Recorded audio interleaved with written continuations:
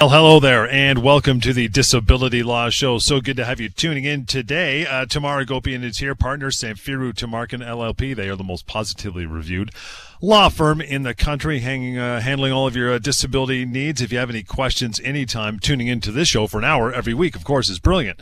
But you can reach out as well through email and phone call. I'll give you the email address first because we get to some of these emails. In fact, yours might appear on a future show.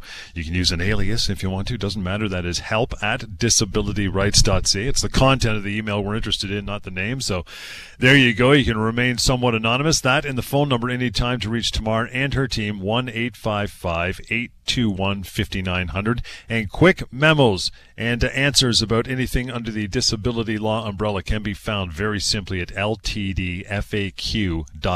Really simple to use and requires no name or phone number, nothing. Just log off, log on, and away you go. So lots to get through here on the show this week, Tamar, but you want to start off with the week that was. What do you got cooking for me, my friend? Well, I'm envious of John Oliver sometimes, John, because I watch him and he always starts his show with the same welcome, welcome, welcome. So I feel like that should be a good start. I should come up with my own thing. But are we going to get an Emmy for it, though? I don't think we'll get the Emmy. We're not getting an Emmy, but we could wish, right? I wish, John, I wish. I think the word should be mediation, because that's what I want to talk about at the start of the show today. We talk about it a lot only because it's such a core way that we resolve a lot of our disability claims. And, we get really passionate about the work that we do. And this is an opportunity for us to advocate because so few of these disability claims actually see the inside of a courtroom, thankfully for our clients, of course. So what's a mediation? For those who are new to the show, it's a non-binding settlement meeting. So there's no judge, there's no court. Frankly, since COVID, we've been doing it virtually. So like a Zoom platform. And you've got a neutral individual, a mediator, who many of whom we work with have been doing disability litigation for decades as well. Very experienced people, but totally neutral. In other words, not going to make any judgments about who's right or wrong about the case. They're just simply going to facilitate conversation around those issues between both myself and my client and what the insurance company is saying and their representative as to why they're denying the disability claim.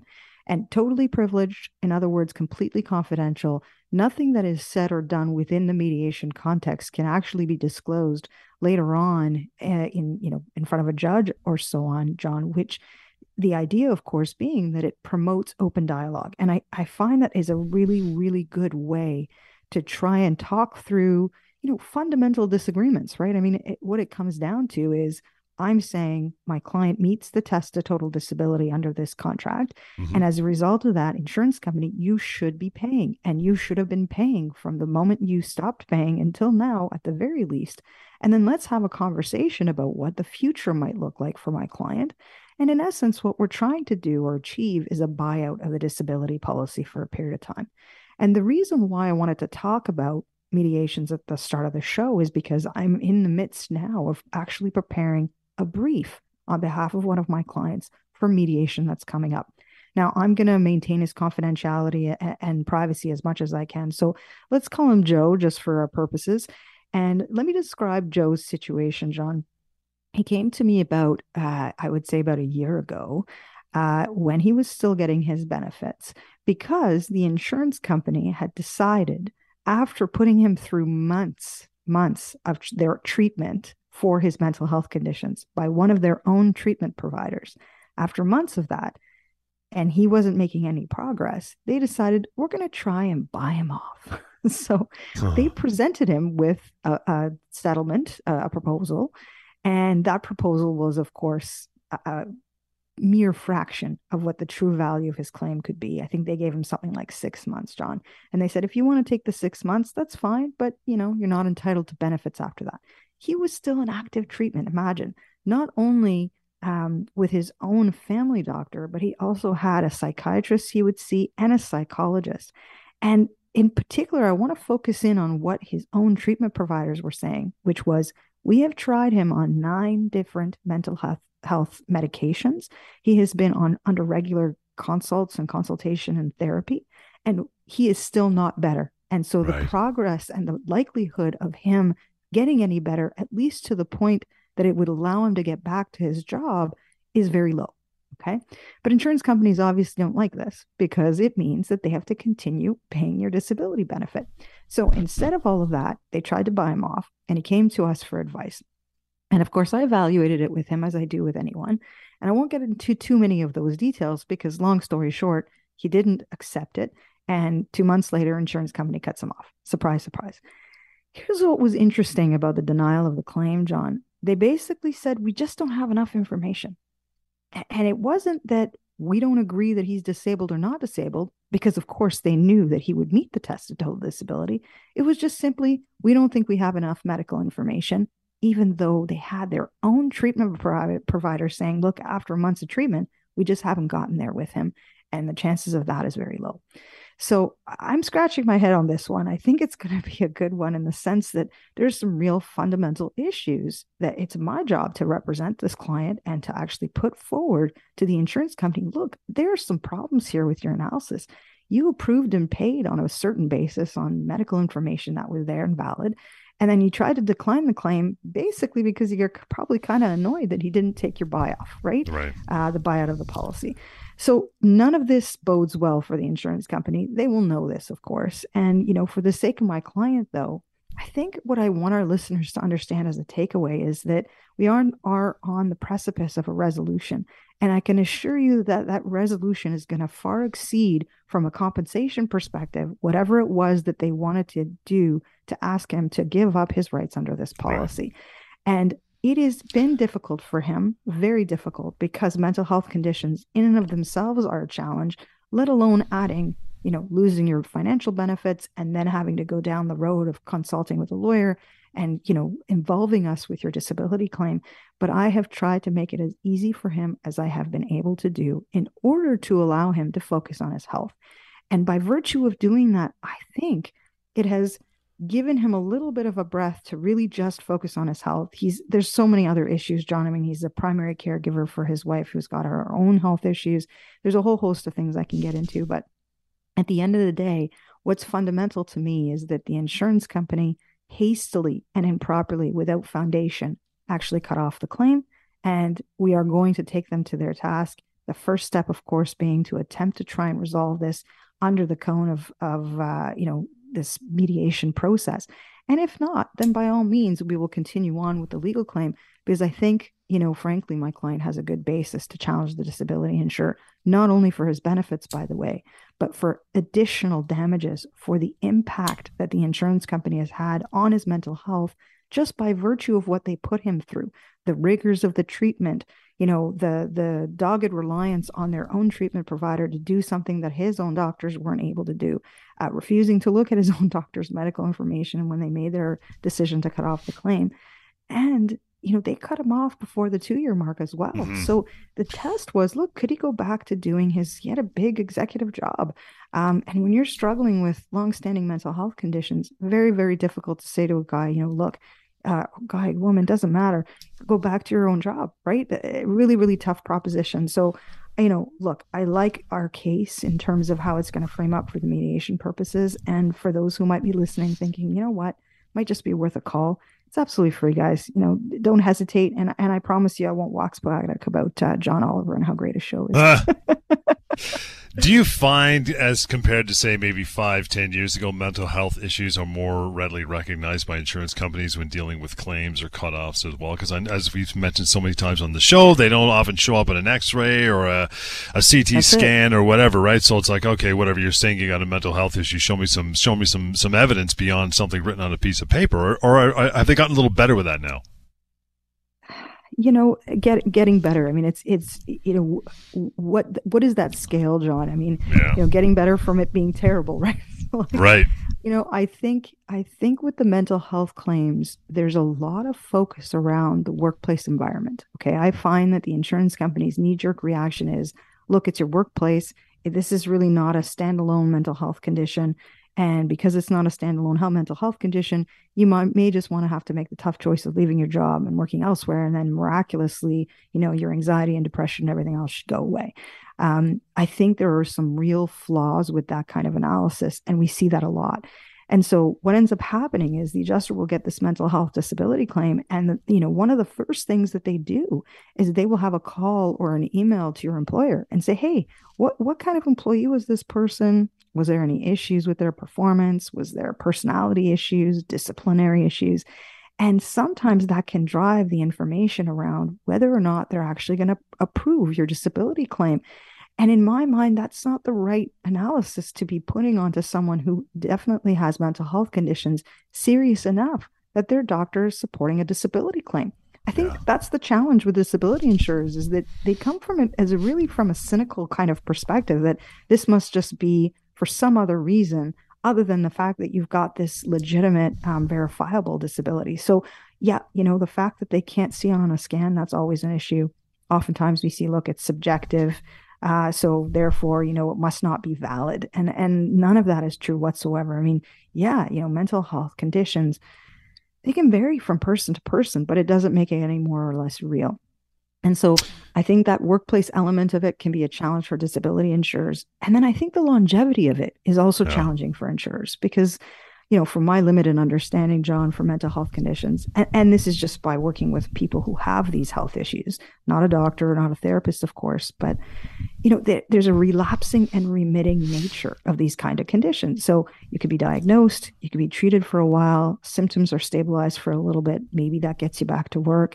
And then you may relapse again, sort of 6 months down the road, maybe sooner, maybe longer. And so that uncertainty around how that condition may develop and be treated then becomes problematic for the disability insurer because they don't want to pay for all of that, right? They don't want you on and off work. They either want you back at work or not on claim. Either way, they don't want to have to pay that disability benefit. So yeah, they've come a little ways, but I don't think, far enough, frankly. And we'll take a short break, get back into lots more. Some emails coming up. You send along anytime. Yours might appear on the show, right? help@disabilityrights.ca and the phone number 1-855-821-5900. We'll continue. This is the Disability Law Show. All right, welcome back. Disability Law Show. John Scholes here. Always Tamara Gopian alongside, and she's giving out the information, answering all the questions. She's who you want to reach out to anytime, and that would be 1-855-821-5900. The phone number, help@disabilityrights.ca. And for any other questions, it might go to Tamara, a member of her team, or someone else at the firm who's extremely capable and quick getting back to you. mydisabilityquestions.com. That, by the way, is a free and anonymous website. I want to get into our first email tomorrow. This one comes from Min. Yep. Says, I have a compression fracture in my back that is causing me pain and instability. I've not been able to work because of this for the past year and a half. I used to work as an assistant in a pharmacy and spent most of my days on my feet. The insurance company accepted my short-term claim but denied my LTD claim. I've appealed 3 times, and I keep getting the same response. We know what that is. No. Do I have any options at this point? Yes, Min. You do have options. Where do I begin, John? Where do I begin? So, look. Stop appealing. That's the first. That's where you begin. Yeah. Yeah, that's exactly right, Min. Yeah. And I think what's happening here is, here's my suspicion. I think my suspicion is that the short-term disability claim was probably adjudicated by the insurance company. In other words, they looked at it, they made their assessment as to whether or not you met the test, and then that then got funded by your employer. Now, as you're transitioning to long-term, I guarantee you the long-term is paid for by the insurance company, which is why they're probably resisting Min's claim because he's been off for a little while. Exactly. And I think what's frustrating is that he's been off for a year and a half, I think is what he said. Yep. And so how many times has he appealed in that time frame, John? 3. And so I'm really concerned, right? Because you've only got a 2-year window from the first time the insurance company denies your claim to start a legal claim. So this is why the appeal process is so frustrating to lawyers like me, because it just runs down the time for you to actually do something about the claim, start a legal claim. It takes it out of the hands of the adjuster who has now said no to you, not only the first time, but the subsequent 3 times, right? Every appeal. So he's now has got 4 denials from the insurance company. It's not going to be the same conversation when you hire a disability lawyer and start a legal claim, because then it gets moved into their legal department usually, or some external firm who's going to hire someone to defend the case.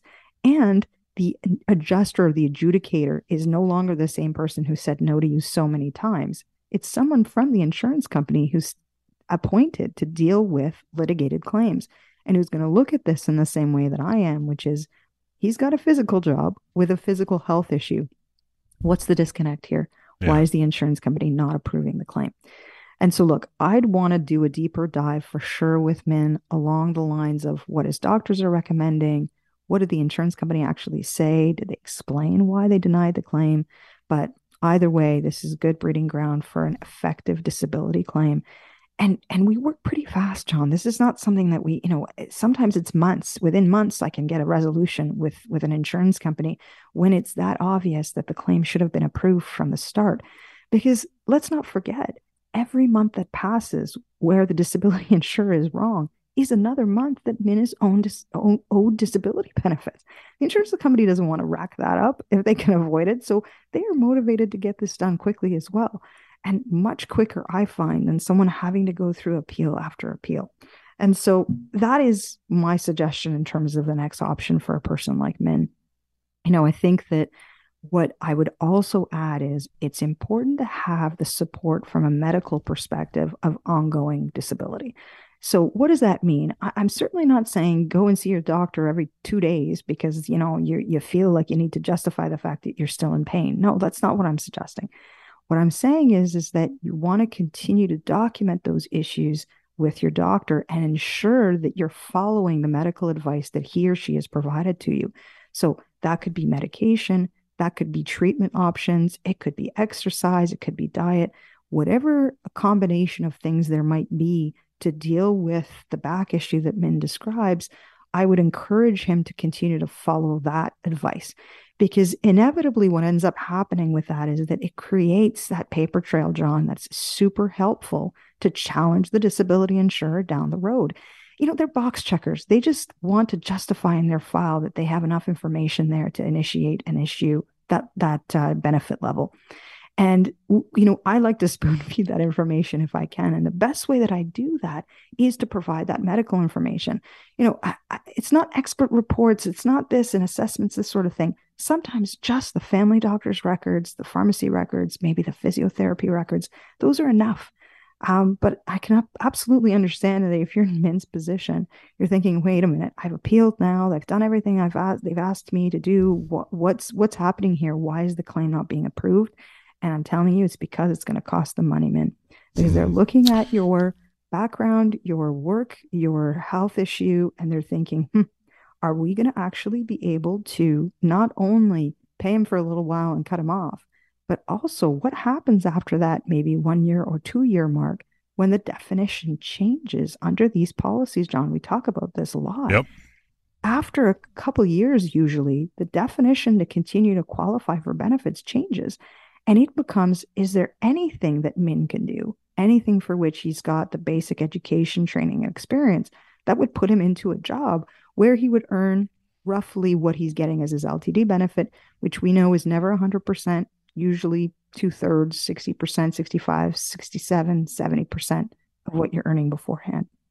And so in a context of that, I suspect the fallback position I know for insurance companies when they're dealing with a physical disability is to say, oh, you can do a job sitting down. You can do a sedentary occupation, even if you've got major back issues and you're probably limited not only from sitting, but standing and walking and stretching and bending, all the other physical things that you're not able to do. And so if they're looking at a profile like his and they're sort of projecting what might happen in a year or two when they have to make the decision about whether or not to approve under the change of definition of the policy, maybe they're better off just cutting him off now or not approving him at all and hoping that he's just miraculously better and either goes back to his job or decides to do something else, and it's not their problem. Don't leave money on the table, Min. That's the worst thing that you can do. The benefit is there for you to access it for exactly the situation that you're in. You're not capable of working as a result of your health. That equals having your disability benefits paid. And the side benefit, and it's a huge one that we always talk about this, is once, after 3 appeals, he's probably fairly tired, ready to throw his hands up in the air and say, screw this, I've had enough. But, once you guys get involved, that the correspondence he has directly with the insurance company that's causing him so much agita is going to stop, right? Because you guys are in the game now. You got it. And I can't emphasize enough how helpful that can be for my Hmm. clients. They've said it to me, John, multiple times. Tamar, the moment you got involved, I could breathe again because I didn't have to deal with the phone calls from the adjuster and running around getting medical information or having to talk to my doctor about this or that. Now I can just focus on my health. Yes, absolutely. We will do all of that. That is part of our services. And not only that, we will be the ones then driving the bus. In other words, being the aggressive ones, pushing the insurance company to the point where they need to sit down with us and have a conversation, a reasonable one, about what the claim looks like, what is payable, what the value is. All of that is going to happen in a very efficient way. And you're not going to get that runaround anymore, man. You're not, because they know me, they know our firm, they know our team, they know how we work. And we're really effective in getting these kinds of things resolved, which is good. And it's also something else we talk about, getting you involved. It just kind of made me think that a lot of people are like, okay, but tomorrow if you get involved and then the insurance company's going to call on their lawyers, now I'm getting scared because they've got their legal team. No, that's good because now you're not dealing with some fumbling adjuster. Now you're dealing with the legal team on the other side that understands we have got to get this thing wrapped up. We got to get this person paid off or back on claim because this is going to get dicey and ugly for the insurance company. So it's actually good that it gets elevated to their legal team, right? You've been there. 100%. That's exactly what I was going to say, John. Is I've been on the dark side before. I've worked for those insurance companies, and much of our team has as well. We've got that experience. But here's why it's really good. They know us and we know them, like, really well, John. I mean, the thing we used to do all the time when we had paper claims, we don't have that anymore. Now it's electronic. But back in the day when we had paper claims, we would flip to the back and see who's the lawyer on this legal claim. And as soon as you saw the lawyer, you knew exactly what the claim was going to be. You Mm-hmm. know how difficult it was going to be or how easy it was going to be. All of those things. Is this someone I can deal with and work with and make a deal with? All this sort of thing. And I think that what our listeners may not appreciate is that we use that to our advantage. Maybe For I sure. whispered it, John, because I don't really know. We're out there in the radio stratosphere here, but it is a very, very helpful scenario because the lawyers all talk the same language about the cases, the law, what the court is going to do with a profile like this. What's the attitude towards certain disability claims? What's the recent decisions around damages?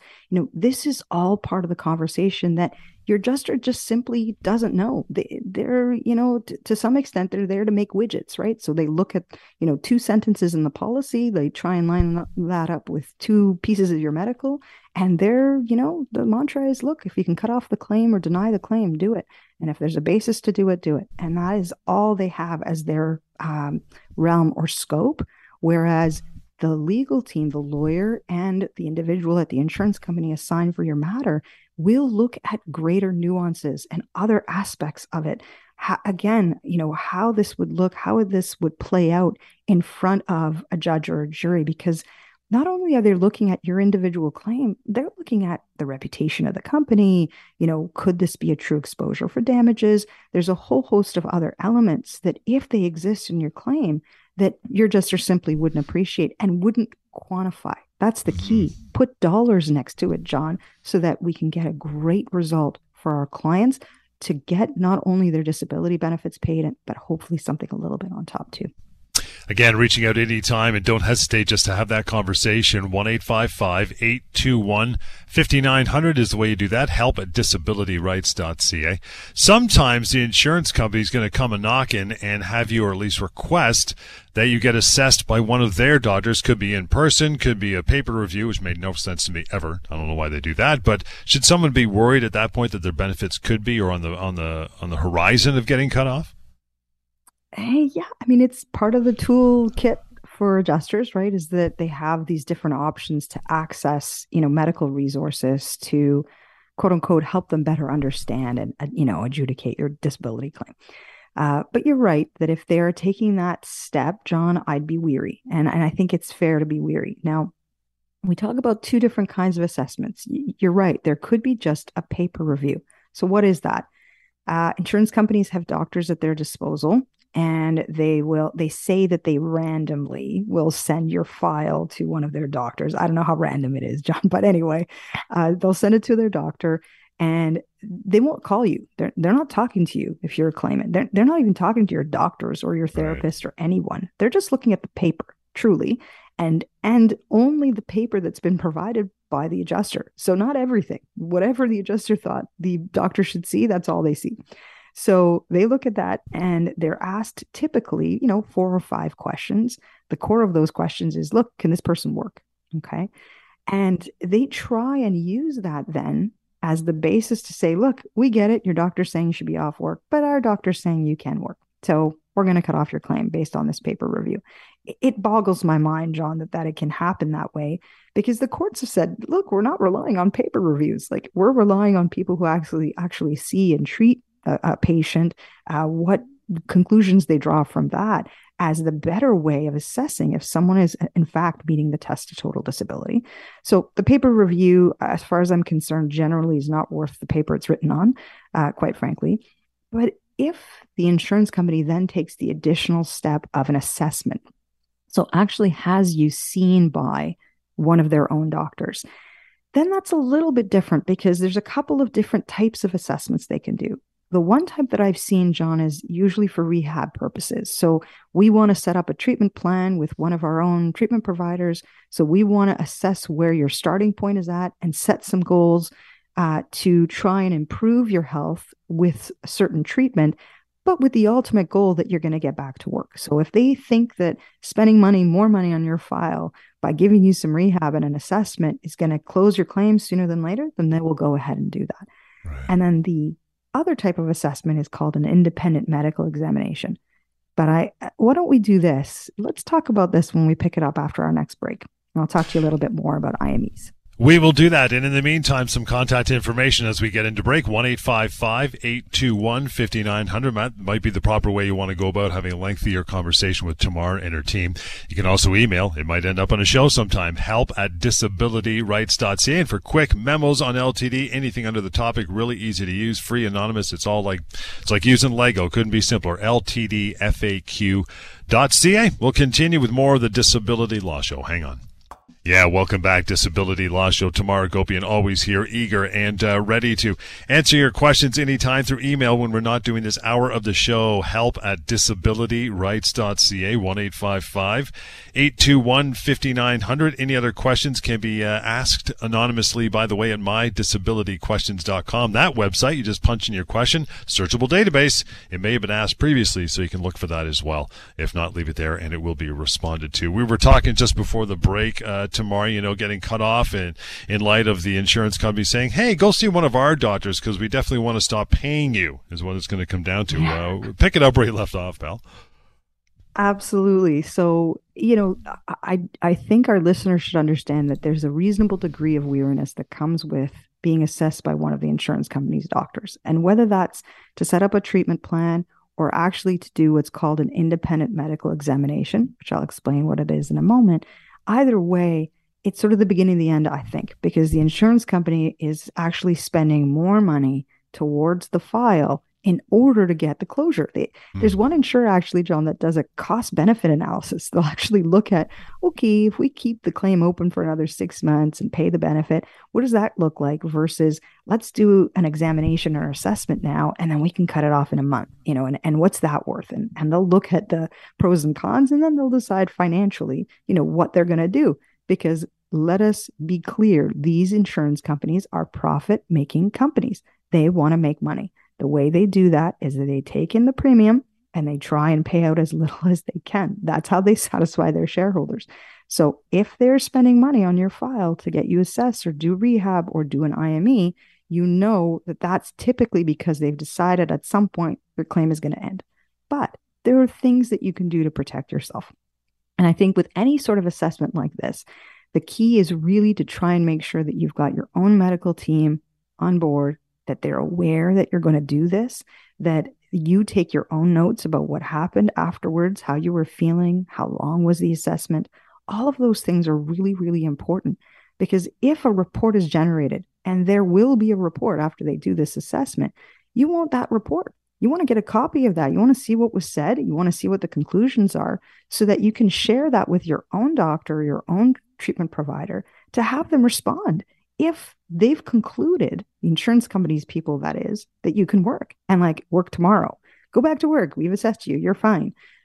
You really want to make sure that you've got people on your side to say, well, hang on.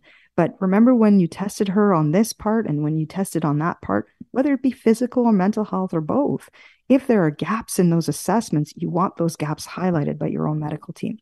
But let's talk about independent medical examinations in particular, IMEs. These are experts, John. These are paid, hired guns by the insurance company. I mean, the bias is already there to begin with. They're in a select group, they're specialized typically, and their job really, in order to keep getting these referrals from the insurance company, is to make sure they give the harshest, conclusion that they can that an individual can work. And so, look, has there been IMEs that I've seen where they are somewhat favorable to a claimant? Yes, absolutely. And so I don't want individuals to be too worried about, look, what's the conclusion? Either way, there are ways to support your disability claim, regardless of whether you undergo one of these examinations or assessments. There's actually really helpful information. I think John sort of said it at the top of our show and again through our breaks on the ltdfaq.ca. I think that when you go through what our memos say, there's one in particular about assessments and IMEs. And at the end of the day, you want to go into it with your eyes wide open, but also understanding that this could be one of the tools in which the insurance company uses to close out your claim. And with that, you can reach out anytime, 1-855-821-5900. William is our guy. Next email to go here. Tamar says, hey, Tamar was receiving LTD benefits for a while and started seeing a psychotherapist that the insurer recommended. I was encouraged to engage in outdoor activities like hikes and golf, but then the insurance company eventually used that against me to cut off my claim after conducting surveillance. I'm still not well enough to work. What can I do?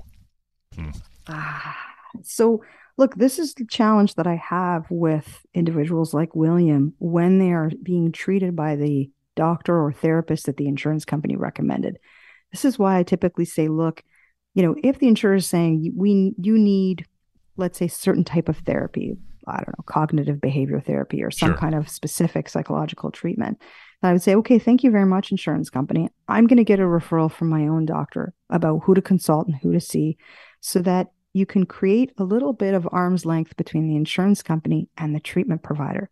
Because if the treatment provider is ultimately being paid for by the insurance company, which is what I just said moments ago, there is an inherent bias there, John. And so maybe they will be encouraging you to do certain things. And then what do? Lo and behold, they turn around and use that against you to cut off your claim. It's shameful.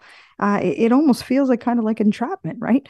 And so, look, not a great situation when you don't have your own treatment provider to justify in situations like this that they did give you the green light to do certain activities as a means of recovering, as a means of helping you through your mental health conditions.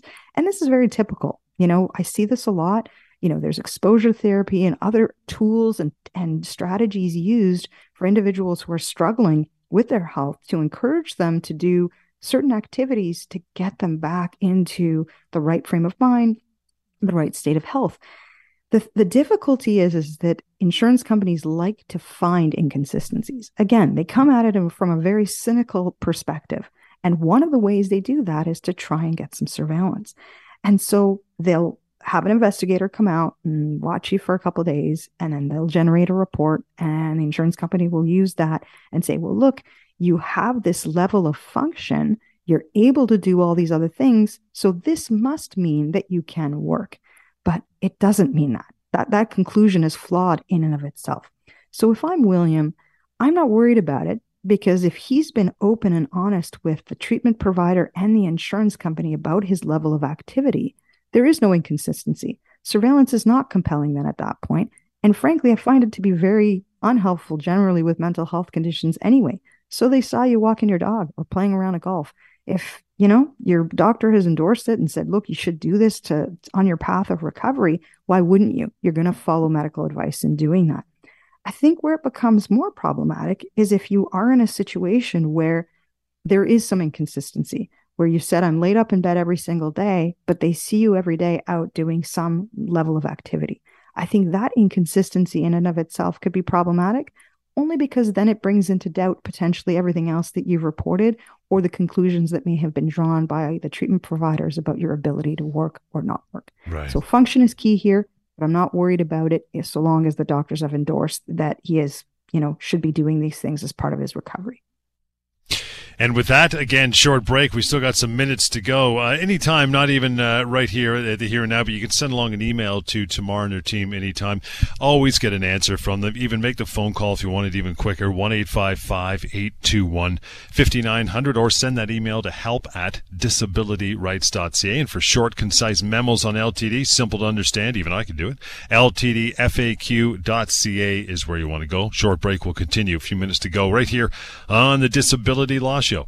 All right, welcome back, Disability Law Show. John Scholes, of course, with me, Tamara Gopian, partner, Samfiru Tumarkin, LLP. Want to reach out to Tamara and her team anytime. Always ready and willing to take that phone call, have a chat. There's, there's no charge for it, just to pick up a phone, right? 1-855-821-5900, help@disabilityrights.ca. We were talking about surveillance and the ins and outs. That always makes people nervous every time if they're being watched. Now, when you're advancing a legal claim tomorrow for a client, of course, does the insurance company's approach change if there's surveillance that was done on your client? What do you think? Yeah, that's a really good question. So generally, I would say no. I actually don't find it to be all that compelling because even if we think back to, William's email that we talked about in our prior segment, I mean, if the surveillance is only a screenshot, a small time frame in which somebody might be found doing something, and of course it's all contextual, right? So if it's something that the insurance company should have expected you to do, then it's not all that compelling in the end, John, when you've got a legal claim. It doesn't really matter. I think that most courts have even recognized that. There's a lot of recent decisions, one in particular that I can think of. I think we've talked about this on the show, where there was a massive damages award against the insurance company by a jury in Ontario recently, where the insurance company had done hundreds of hours of surveillance. And the court had only really accepted like 20 hours of it, I think. And even then it was quite dismissive of clearly the impact that it had, or the focus of actually trying to undermine the claimant's disability claim, because the claimant got the award, the damages award, and the disability benefits paid. So in the context of that, my sense is the trend is that surveillance isn't really doing what insurance companies think it's doing, which is attacking essentially the credibility of a claimant. In other words, are they being truthful or not truthful about their level of capacity to work or function and do their day-to-day activities? But that's really what it's after, right? And so, and in a sneaky way, I think I would say. And so, for example, I can think of one insurer where they'll send you a form that says, can you fill out what you're doing every day, like a journal? And exactly on those days, they will initiate surveillance, and they'll actually look to see if you were honest about what you did that day versus what their investigator actually saw you do. And if there's a disconnect, they're going to tell you about it, and they're going to use that as a basis to cut off your claim. And that always puzzles me, John, because, if it's something that's endorsed by your doctors or is consistent with your disability, it doesn't mean anything. It doesn't get you there. There's nothing really inherently problematic about it, but people do worry about it. And I think that that's what worries me, frankly, is that just because you have a disability claim doesn't mean the expectation is that you're a prisoner in your own home. Unless that's part of your health issue. But at the end of the day, you absolutely can attend medical appointments, you can go grocery shopping, you can do certain things as long as it's within the confines of what your health permits you to do and what your doctors have allowed you to do. And so, I think that's really what it comes down to in my mind, is that it doesn't really change my approach on a legal claim with an insurance company, even if they have surveillance, unless it's really plain and obvious, like I can't run, and then you see the claimant running, something like that, like really obvious. Sure. And running like every day. That's the other thing, So, unless they really do have that kind of those consistent observations, I don't see it as compelling or as persuasive as the insurance companies frankly want it to be. Well, I think part of that reason is as well that they could do, two things. Number one, they could do hours and hours of surveillance, and if it shows nothing, that plays to your benefit. And secondly, it's going to cost them, so they're going to want to get some value for their money. So they're probably going to try to cherry pick something out of there, right? As they often do. The cherry picking is classic with insurance companies. They do that with surveillance. They'll do that with, rehab treatment records. They'll do that with medical records. They'll just pick and choose the things that they think supports the closure of the claim or some other, theory that they have that, oh, you're not being truthful, or you could work for sure, or you have a greater level of capacity to do certain things. And it doesn't work that way. And I know it's hard for people to listen thinking, well, but Tamara, then why are they, cutting off the claim? Well, they're cutting it off because then they don't have to pay you. And they're banking on the fact that you're not going to do anything about it. Right. But please, you should be challenging the disability insurer. You should be getting legal advice. It's free, at least from us, free consultations, free information on our websites. At least inform yourself as to what your rights are. But I can tell you that the courts have said specifically they have to take a holistic approach.